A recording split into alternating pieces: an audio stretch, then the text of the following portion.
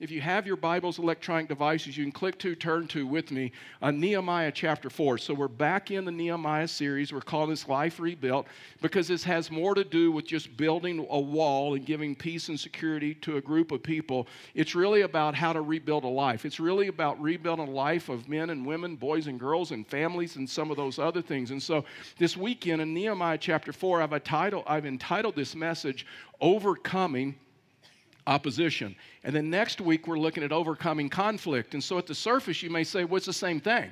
I mean, what is the difference between opposition and conflict? And every leader, every person needs to know that there is a huge difference between opposition and conflict. I mean, when you look at this issue of opposition or the antagonist, is simply this. The opposition antagonist, it's about power, intimidation, and control. And they want to manipulate you. They want to lie about you. They want to control you. And they actually want to stop what God is doing in your life. They want to stop the work. When conflict, you have conflict in a healthy organization. You can have conflict in a healthy marriage or relationships. It's where two people have common goals and they're working together and they reconcile. It's for the good of others. But opposition, antagonists, it's only for their good. It's about their power. It's about their influence. It's about their intimidation. It's about their ego. So when you look at this, you realize there is a tremendous difference between an antagonist or opposition and conflict. And so the way you and I handle the antagonist is different than how we handle conflict. And the way we handle conflict is different than how we handle opposition. And Nehemiah was a wise leader. And Nehemiah understood this. He understood the signs, and he understood how do you deal with opposition, how you deal with conflict. So over the next couple of weeks, this week it's opposition. Next week it's dealing with this issue of conflict. And so here a while back I was reading this book by Randy Alcorn. It's a book about heaven. It's just like one of the classic works of heaven. It's just a really great work. And so in that book, Randy Alcorn tells the story of a lady by the name of Florence Chadwick. Florence Chadwick in 1952 was like this champion female swimmer. I mean, she was unbelievable. She's top of her class. She was a really good swimmer. She was a really strong swimmer. When 1952, she got this desire, and she wanted to swim from Catalina Island to the shore of California.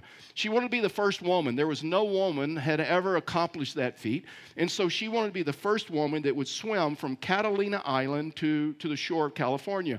Now, if you've been there, you know anything about geography, you know it's about 22 miles.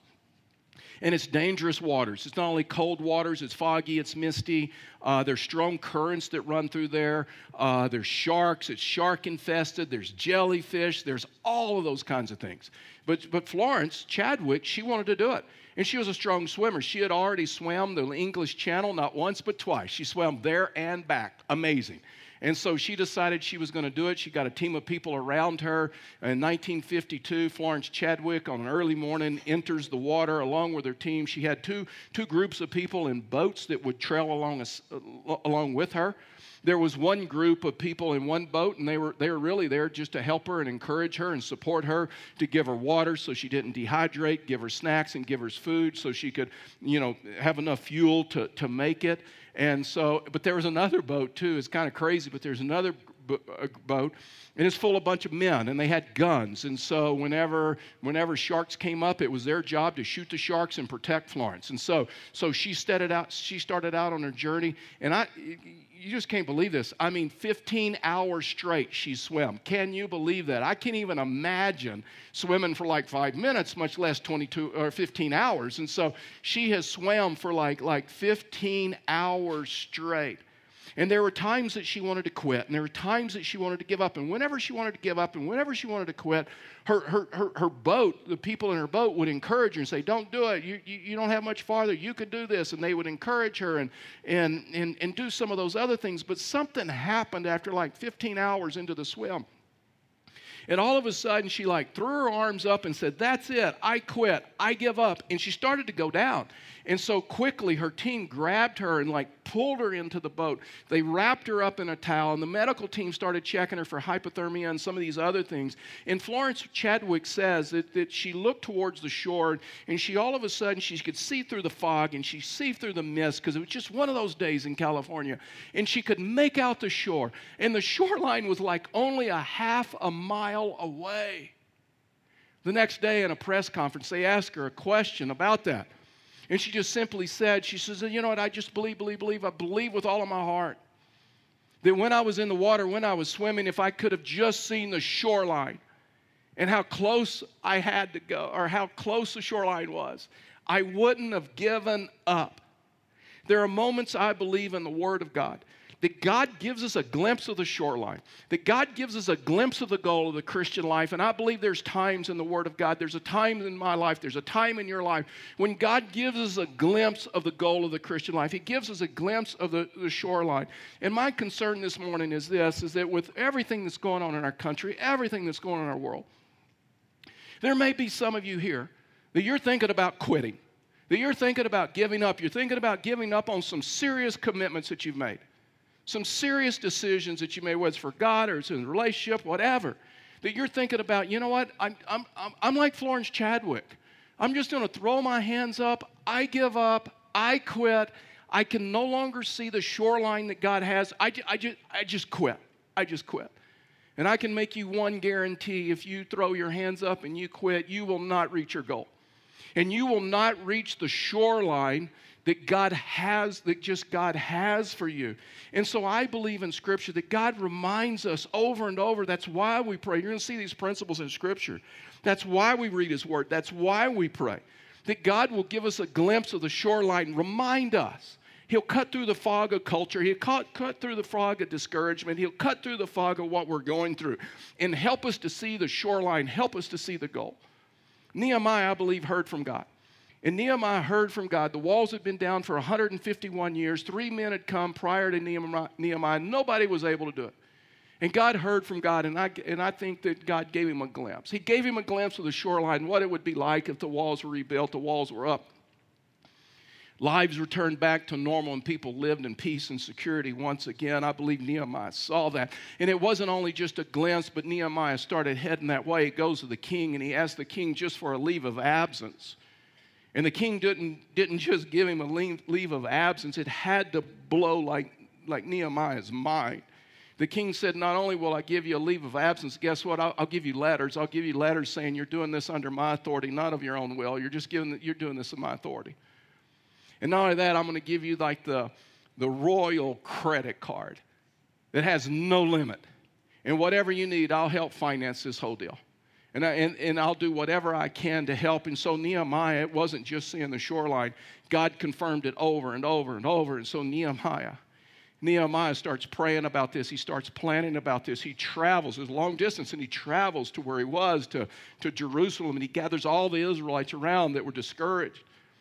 And he said, I've seen the shoreline, and what would have happened if we rebuilt the wall? He cast vision, and so the people didn't just say, we'll be consultants, and good luck, we'll pray for you. You know what they said? They said, let us, it's plural, let us rebuild the wall. We'll join with you, let us rebuild the wall. And time after time after time, God reaffirmed this, He confirmed this, and they began rebuilding the wall. And then when they get to about 50% of the project, and we all know that, right? The 50% mark of any project is when usually we want to give up. We want to quit, right? We're through the excitement stage. We're through all that. And sometimes that's when we want to quit. And all of a sudden, these 4 guys show up. And they're the antagonists. And they come with opposition. And they begin opposing Nehemiah and opposing this. And they're doing everything they can to stop the work. Something I believe that Nehemiah understood. And it took me years in my Christian life to understand this. But just to come to the place to understand that, guess what? I am not God. And there are some things I do not understand, and there are some things I cannot control. Have you come to that place in your life to you understand, guess what? I am not God. And there are some things in life I do not understand, and there are some things in life I cannot control. And you know what? We can sit in this room and it's air conditioned and it's comfortable and we're in comfortable seats and we've got our big cup holders and we can have our drinks and all of that other thing. We can be comfortable, right? And we can all make that comment and that commitment, say, you're right, preacher. I mean, you're right. I am not God. And there are things I do not understand and there are things I cannot control. And in a few minutes, we'll get in our cars, we'll start them up, we'll head out, and we'll go right back to trying to control the universe. We'll go right back to control people that we cannot control situations that we cannot control. And see, Nehemiah understood this. Nehemiah understood, I am not God. And there are some things in life I do not understand, I will never understand. And there are some things in life that I cannot control. But guess what? I know the one who does understand. I know the one who does control. And I can control some things. And I can control how I pray. I can control connecting with God and other believers. And I can control my response. And it's clear that Nehemiah knows what it means to follow him. See, at a critical time in this project, the opposition comes up, the antagonist, and they don't want a solution. They don't want to reconcile. It's about their ego. It's about their ego. It is about their power. It is about their it is about their intimidation. They don't want what's best for the relationship. They don't want what's best for all. They want what is best for them, and it's about intimidation, ego, power, and control. That's why Dr. Carolyn Lee said this, one of my favorite quotes. Here's what she said about dealing with antagonists in relationships. She said this: you don't have to argue with people who are committed to misunderstanding you. You ever been around that individual, whether it's in your relationships, whether it's in your job, whether it's in the community, that you got these antagonists and you know they're committed to misunderstanding you. It doesn't matter what you say. It doesn't matter how you answer. It doesn't matter the proof, the evidence. It doesn't matter about truth. It doesn't matter about any of that. They're committed to misunderstanding you. They will use your words. They will trust. This is where Nehemiah, see, this is different than conflict when two parties come together and want to reconcile and resolve things for the good of all. For the good of all. And so I want to give you three things, three powerful principles that have helped me in my life about this issue of dealing with antagonists, dealing with opposition, and then some subpoints, just because I haven't done this in a few weeks, and so got to get back in the hang of it. So here are the three principles. The first one is this: when opposition comes, you must not get distracted. When opposition comes, you must not get distracted. I am not God and you are not God, and there are things you don't understand, and there are things that you and I cannot control. And so when you look at this, usually opposition, the antagonists, they always start with verbal assaults. They always start with making it personal. They always start with verbal attacks towards the individual. And so we're going to have to go back to Nehemiah chapter 2. I'm going to read a couple of verses, and then we'll land in Nehemiah chapter 4. That's where we'll spend the majority of our time. In Nehemiah chapter 2, verse 10, here's what the scripture says. When Sanballat the Horonite and Tobiah the Ammonite official heard that someone had come to pursue the prosperity of the Israelites, they were greatly displeased. Now, who could get angry about trying to help a people group? Trying to rebuild some walls and give them peace and give them security? Who could get angry about that? Now listen, antagonists will. And so what's hilarious when you just read this, and you can read it for yourself, Nehemiah chapter 2, and you can go all the way through chapter 6, and you just see that as Nehemiah and the people kept heading for the shoreline that God had given them, they continually get more and more angry. And they just get angry. So verse 19, when Sanballat the Horonite, Tobiah the Ammonite official, and Geshem the Arab heard about this, they mocked and despised us and said, "What is this you're doing? Are you rebelling against the king?" And so Nehemiah had letters from the king. Everybody knew that the king had given him authority to do this, and he was working on the king's behalf. And so, but antagonists don't care about truth. They don't care about fact. It's about power. It's about control. It's about intimidation. And so when people are upset at you and people are displeased with you, especially antagonists, it always starts out with verbal attacks. It always starts out with verbal assaults. Because when you look at this, you realize, this, if you study the story, these four guys that are coming against them, if the city is rebuilt, it will hurt them. So you have to ask your question, well, why are they upset? Who are these guys, and what are their motives, and why are they attacking us? You know what? That's something every one of us should ask. When we end up in these situations, we ask those same questions so we can identify, is this conflict, is this opposition, is this an antagonist, to where it doesn't matter what I'm going to say. They're just going to be angry. They're just going to be mad. And so when you look at these four guys, you realize that these four guys are the four most powerful kings around Jerusalem. To the north, to the south, to the east, and the west. If the walls are rebuilt in Jerusalem, they lose power, they lose control, They lose financial wealth. They lose, they are no longer as powerful as they once were. And so now you realize it's about their ego, it's about power, it's about control. It's not about the good of the people. The second thing is this: when you deal with opposition, when opposition comes in the form of intimidation, that opposition will come in the form of intimidation. So it starts out with verbal assault. And then it starts with intimidation. That's when people start powering up over one another and talking down to one another. So now we're in Nehemiah chapter 4, verse 1. When Sanballat heard that we were rebuilding the wall, he became furious. So they're no longer, just 2 chapters later, right? They were once kind of upset, displeased, and now they're furious. Why? You want to upset an antagonist? You want to upset someone that is opposing you? You just keep swimming. You just keep headed to the shoreline that God has given you. When you don't cave in to their demands and you don't cave in to their power. And he became furious. He mocked the Jews before his colleagues, and powerful men of Samaria, and said, "What are these pathetic Jews doing?" Oh, so now we're in name calling. Can they restore it by themselves? Will they offer sacrifices? Will they ever finish it? Can they bring these burnt stones back to life from mounds of rubble? Then Tobiah the Ammonite, who was beside him, said, "Indeed, even if a fox climbed up what they are doing, he will break down their walls." So antagonists will always feed off of one another. You see this in this story. Listen, that's crazy because, see, antagonists, they don't care about truth. I've been to the wall in Jerusalem 4 different times, and in case you do not know this, the wall in Jerusalem is 9 feet thick. A fox running on the wall is not going to bring it down. And now all of a sudden it's verbal attacks, and then it moves into intimidation. And so if you're not careful, you can have some of these people in your world, whether it's a client, whether it's a patient, whether it's a customer, whether it's someone in your relationship with, whether it's someone in your neighborhood, or I'm going to meddle a little bit. Our world is set up to promote the antagonist.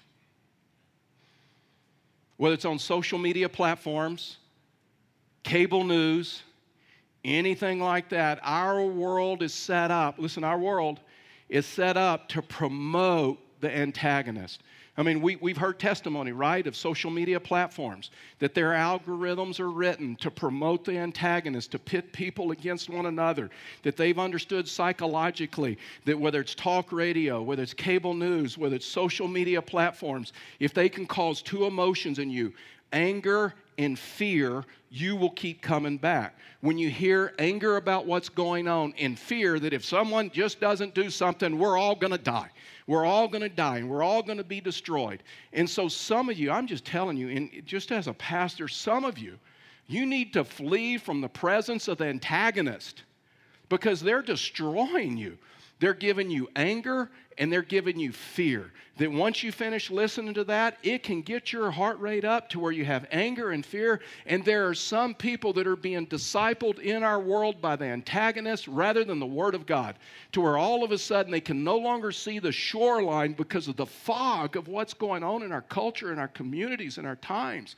So how do you deal with angry people? And how do you deal with antagonists? And listen, some of these are hard to do. They're hard for me to do. The first thing is this: you can't take it personal. Their attacks had nothing to do with Nehemiah. And listen, this is hard for me. I sometimes take everything personal. And you may be like that. These guys, it has nothing to do with Nehemiah. It just has to do with the wall is coming up.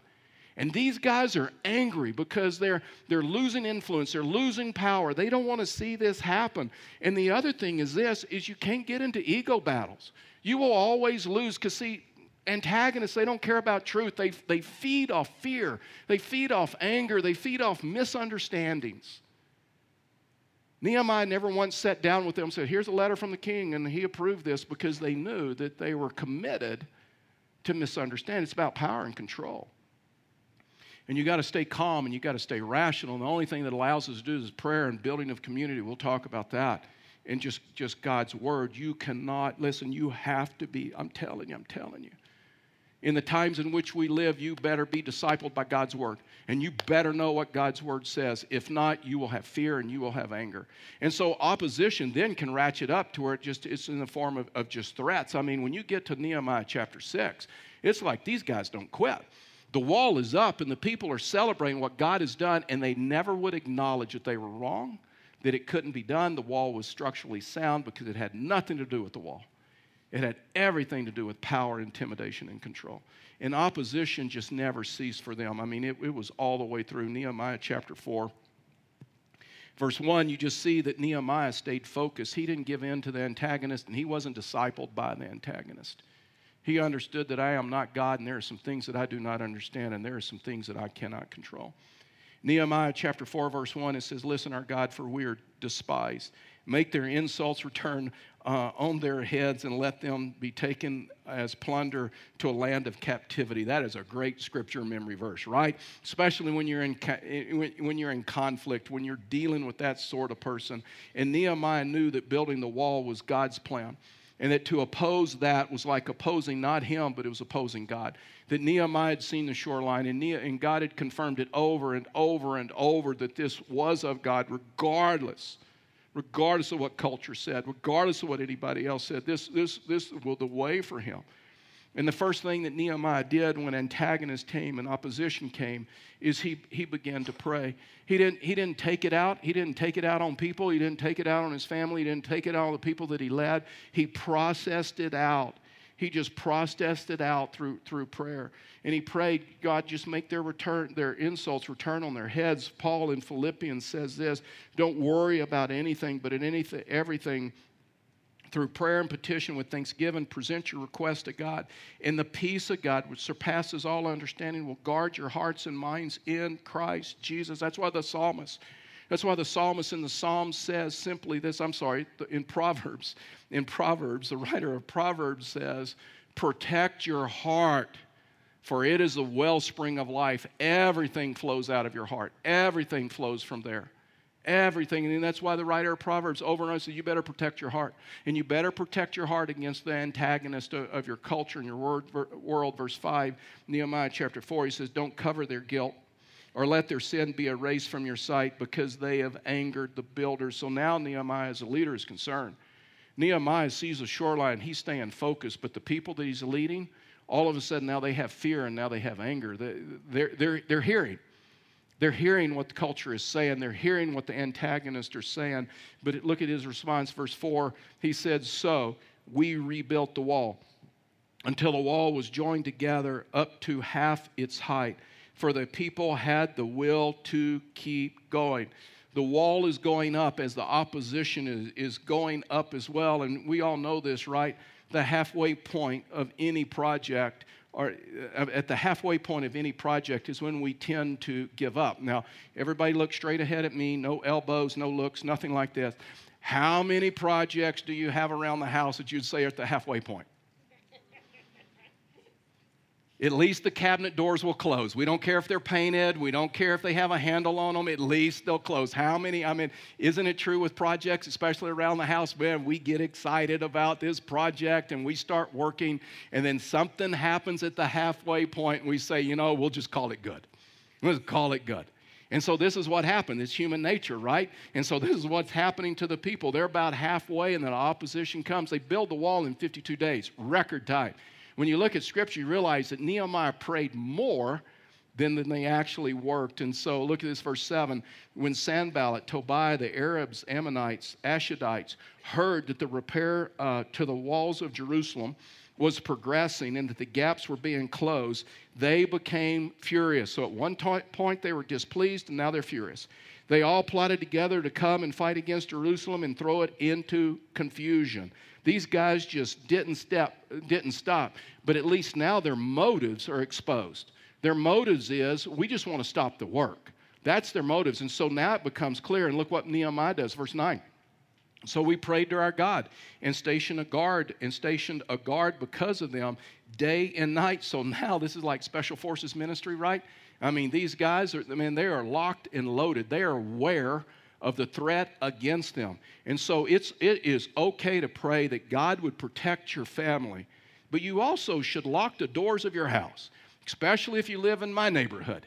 And so it's okay to pray when you go on a trip, God, protect us on this trip. But you also should put on a seatbelt, right? And it's okay to say, God, protect my health.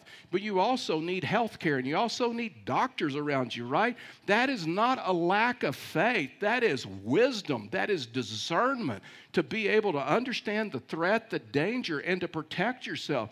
Prayer without precautions is presumption. And so verse 23, Nehemiah chapter 4, and I and my brothers, my servants, and the men of the guard, we never took off our clothes. Each carried his weapon, even when washing. So they're building this wall, and they're carrying their bows and arrows. These men were amazing marksmen. They could be accurate. They could be deadly with a bow and arrow up to 400 yards away. Unbelievable. And they're doing the work of God, and they're rebuilding the wall. And when opposition comes, and you know this, you're prone to discouragement. And you see this in Nehemiah's life. Let me read this verse 23. It says, in Judah, it was said, the strength of the laborers fails since there was so much rubble. So now you see discouragement. We will never be able to rebuild the wall. That's what happens when you listen to an antagonist. That's what happens when you listen to the opposition. When all of a sudden you carry anger and you begin to carry fear and all of those other things. And they got to the place, we're never going to survive. We're never going to be able to rebuild the wall. We no longer are able to see the shoreline because of the fog in the midst of culture, the fog in the midst of antagonists, the fog in the midst of the opposition. And all of a sudden, their discouragement. Here's how I know when I'm discouraged, and here's how you should know when you're discouraged in life. Discouragement always distorts reality. It throws everything out of perspective. It exaggerates the problem. One person can be upset with you, and if you're discouraged, everybody's upset with you. One person's talking about you, everybody's talking about me. They said, there is so much rubble. Now listen, we know they've been distorted. Their sense of reality perspective has been distorted because the wall is half the height. So now we know, just out of facts, there's half the rubble on the ground because half of it is rebuilding the wall. There's not as much rubble as when they started, but they're discouraged. See, when you get discouraged, your vision can get clouded of what God has called you to do. This is what's happened to Florence Chadwick. That's why she said, I believe if I could just seen the shore, I could have kept swimming. I could have gotten through it. And the same is true for believers. That's why prayer and that's why Scripture. That's why knowing who is discipling you and who is speaking truth into your life is important. And so I've learned this, that sometimes that great discouragement often happens before great blessing. There's one thing I can guarantee. If you're like Florence Chadwick and you throw your hands up and say, I give up, I'm done, you will never reach the goal that God has for you. We have to go back to His Word. We have to go back to Scripture. The third and the last thing is this. The cure for discouragement is to build true community. That's some of our intent behind this whole issue of Wednesday nights of a meal and discipleship and evangelism and bringing people together and building community. Same things that our ladies ministry is doing, same things that our life groups are doing, our student ministry, our children's ministry. Relaunching a men's ministry is to bring people into community where Christians can encourage Christians and we can build community. When you look at Nehemiah, you realize that Nehemiah had something that's gaining a lot of traction in the world in which we live. And that's just a phrase of just spiritual resiliency or being spiritual resilient. And I really believe in the times in which we live and what we're trying to navigate through in our culture and our time, that you need spiritual resiliency. Spiritual resiliency is just this ability to be able to bounce back once you're knocked down, to be able to continue going even though there's setback, to just keep trusting God. Spiritual resiliency is that ability that even in opposition and even in difficulty, to be able to feel the shalom, the peace of God. And the only way we can do that is through His Word and through Scripture. And so there's three things that if these three things are prevalent in your life, that you will never be spiritually resilient. You will never be. And so we know like this is of God and anointed because they all start with the same letter. And so that's a pretty big deal to me because it just helps me to remember this is just for free and maybe this will help you. But if these three things are in your life, you'll never be spiritually resilient. Let me give them to you and then I'll explain them. It's permanence, pervasiveness, and personalization. So permanence is this thing that when it's a temporary problem, you come to the place and you think, it's a permanent problem. I'm going to have to deal with this the rest of my life. Things are never going to get better. Listen, in every story, there's three types of people, right? And we can see it in here. There's the victim, there's the villain, and there's the victor. All right? So who's the villain? Sanballat, Tobiah, Geshem, those guys, right? So they're the villain. Who's the victim? It's the Israelites. And who's the victor? Nehemiah. Now, a lot of us, the reason that we don't have spiritual resiliency, we're the victim. I'm a victim of my circumstance. I'll never get out of this because I'm just a victim. I can never make things better. I can never get that job. I can never complete this. I can never have a healthy relationship. And so all of a sudden, we just become a victim of our circumstances. And so, but Nehemiah, fortunately, as a leader, was a victor, and he led them. He helped them to understand, let's get out of this victim mentality. Guess what? God will fight for us. We have seen the shoreline. Don't listen to the opposition. Don't listen to the antagonist. You can lift yourself out of the rubble. And so if there's permanence in your life, then you will never become that person. You'll never have spiritual resiliency or pervasiveness. That's the inability to keep a problem compartmentalized to that area. For instance, if you have problems at the job or you have problems at work, all of a sudden it impacts every area of your life. So you have difficulty at the job, you bring it home to your family, that's all you talk about. You hang out with your buddies, you hang out with your girlfriends, you're on the golf course, you're wherever, and that's all you're talking about is all the problems, and it pervades every area of your life. That's all you think about, that's all you talk about. That will destroy you. And then personalization is this, to where you come to the places, because they're attacking me, because they're saying some things about me, that must mean I'm a bad person. I'm a horrible wife, I'm a horrible husband, I'm a horrible leader, I'm a horrible person, I'm a horrible Christian, because I got these people that are attacking me. See, Nehemiah never personalized it. Nehemiah understood, guess what? You know what? Who says I'm a good leader? God says I'm a good leader. God's the one. I am a child of His. And God is the one that affirms me. And God is the one. I live for Him. And he goes on in verse 11. He says, our enemies said, they won't realize it until we're among them and can kill them and stop the work. You have to have healthy relationships around you. When the Jews who lived not nearby arrived, they said to us time and again, everywhere you turn, they attack us. So I stationed people behind the lowest sections of the wall. He's building community. All the vulnerable areas, I stationed them by families with swords and spears and bows. After I made an inspection, I stood up and said to the nobles, the officials, and the rest of the people, don't be afraid of them. Remember the great, awe-inspiring Lord. Fight for your countrymen, your sons and your daughters, your wives and your homes. See, there is great danger when you and I forget that God is an awe-inspiring God. And if you're not careful, you will let the antagonist speak into your life, and you will forget. You will forget that God is an awe-inspiring God. The first Exodus, you know what the greatest sin of the first Exodus was? They forgot that God was an awe-inspiring God. They forgot all that God had done for them. Have you forgotten everything God has done for you? That song that we did in worship this weekend, nothing else. Saturday night just broke me. Especially that line, just take me back. Just take me back to that time when I first met you. There's some times of being a pastor when I'm just greatly discouraged. And that becomes a prayer of mine. God, just take me back. Just take me back to that time in 1994, Metropolitan Baptist Church, when I saw the shore. And I saw the shore that you had for us. And I surrendered my life to ministry and said I would serve you for the rest of my life, and liquidated everything and came to Pueblo, Colorado with a hope and a dream. Lord, just take me back to that time. Remind me of those emotions. For you, just take me back to a time when, Lord, when I first met you, And I realized you had forgiven me of all my sins. And I said, I just want to serve you, and I just want to learn about you, and I just want to follow you.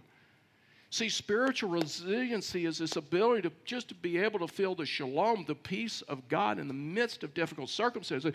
And Nehemiah was a leader, and he's a victor. And so a leader cannot freak out, right?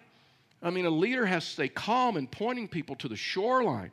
Here a while back, I was flying on an airplane. It's a little bit of an exaggeration, but it really felt like this. We're flying on this airplane, and it seemed like the plane immediately dropped like 10,000 feet. I mean, it's like the bottom fell out, drinks were spilling, women and children and me were like screaming, and, you know, and the pilot didn't come on and say, "Holy cow, everybody, that was horrible. We didn't even see that coming. If that happens again, we're going to be destroyed. We're probably not going to make it. Let's just hope it doesn't happen." You know what? People that are trained in that area was first responders, police officers, whatever, pilots. Pilot came on, soft, calm voice. "Ladies and gentlemen, I am so sorry for a little bit of turbulence. Here's what I'm going to ask you. Would you please remain in your seats and return to your seats if you're up? Buckle up your seat belts. I'm going to ask the stewardess to discontinue drinks and food services at this time. Ask them to return to their seats. Here's what we're going to do. We're going to climb to a higher altitude, and we're going to find softer air for you. And once we find that, we're going to restore drinks and food services. And guess what, folks? We're still scheduled to be into the gate 5 minutes early. Thank you for traveling with us," and brings calm. Nehemiah was that kind of a leader. Nehemiah understood. Look at this, verse 5. It said, it's kind of funny, but verse 5 says, "Beside them, the Tekoites made repairs, but their nobles did not lift a finger to help their supervisors." Okay, so this is hilarious. It says, but their nobles did not lift a finger to help their supervisors. So the nobles didn't do anything. So you know who the nobles were? That once the wall was up and the wall was successful, you know what they did?